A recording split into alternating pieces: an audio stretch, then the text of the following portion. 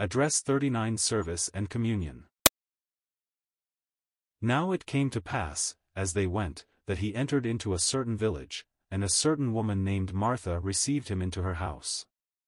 And she had a sister called Mary, which also sat at Jesus' feet, and heard his word. But Martha was cumbered about much serving, and came to him, and said, Lord, dost thou not care that my sister hath left me to serve alone? Bid her therefore that she help me.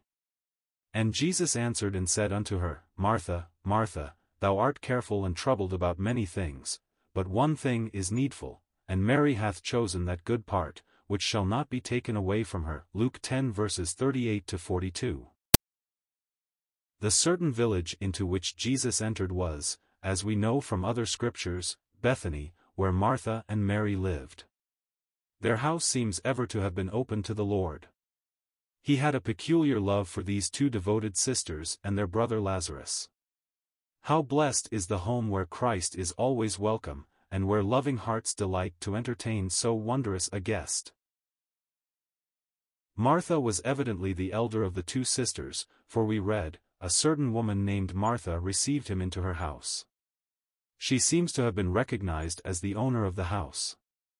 Attempts have been made to identify Mary, the younger sister, with Mary Magdalene, or with the otherwise unnamed woman of the 7th of Luke, but there does not seem to be any valid reason for this.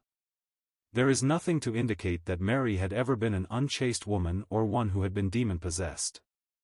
In the three definite instances where she appears in Scripture, that is, here and in John 11 and 12, we see her as a contemplative worshipper, to whose heart the blessed Lord was unspeakably precious. There is not the least intimation that she had ever been a woman of bad character, although like everyone else, she was a sinner who needed to be saved by grace divine.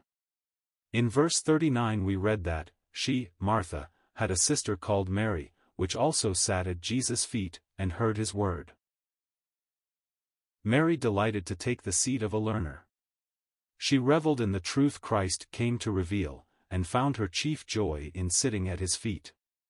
To some she would seem to be dreamy and impractical, but Jesus appreciated her deep interest in his message and her love for him. This is most precious. It may well speak to our hearts.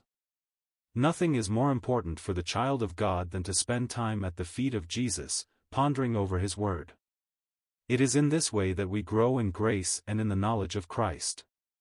So Mary becomes an example to us all. You may say that she should have been helping Martha with the dinner. But the Lord would rather have her sitting at his feet. You remember when he sat at Jacob's well and the disciples had gone for food. Then there came the Samaritan woman to whom he ministered the word, which became, in truth, the water of life to her thirsty soul. What joy it was to him to minister to her deep need and to unfold the riches of God's grace to her in such a way that she forgot her water pot for love of him and went back to the city to evangelize its men. When the disciples came back they expected to find him so hungry that he would be ready at once to eat of the food they had brought, but he seemed utterly indifferent to it. They asked concerning him, Hath any man brought him aught to eat? Jesus said unto them, My meat is to do the will of him that sent me, and to finish his work. It was satisfying to him to have met and saved a poor sinner. And it should be meet for us to sit at his feet and learn from him. Then we can go forth and feed others. But Martha did not understand, and so she said to him, Lord, dost thou not care that my sister hath left me to serve alone?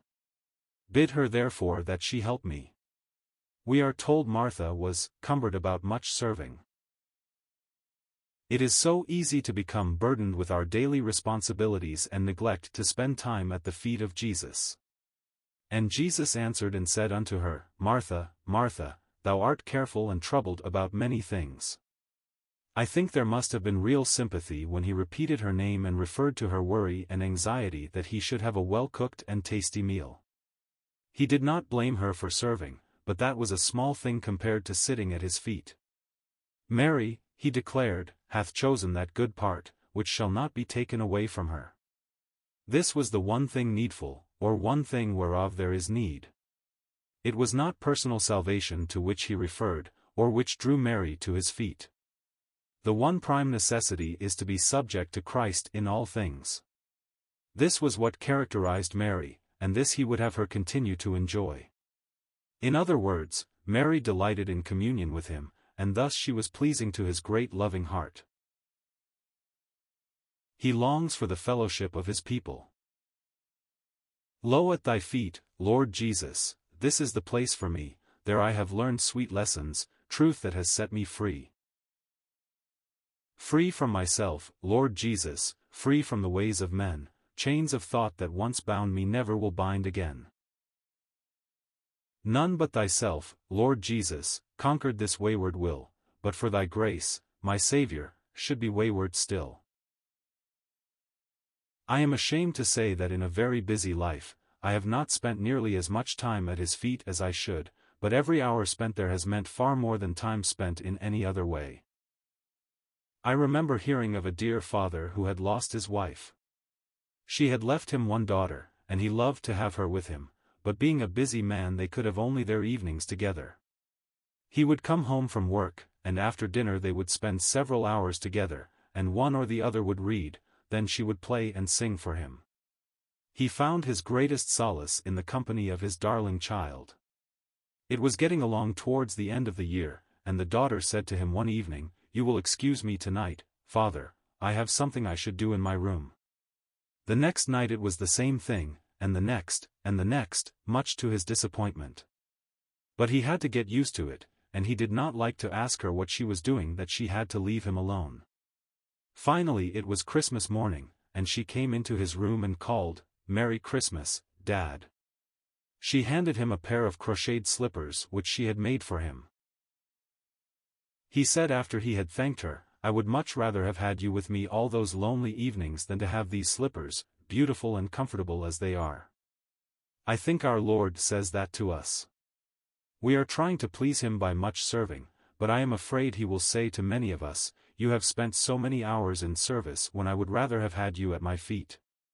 You were not there when I wanted to share many secrets with you." May we learn more and more the blessedness of communion with him.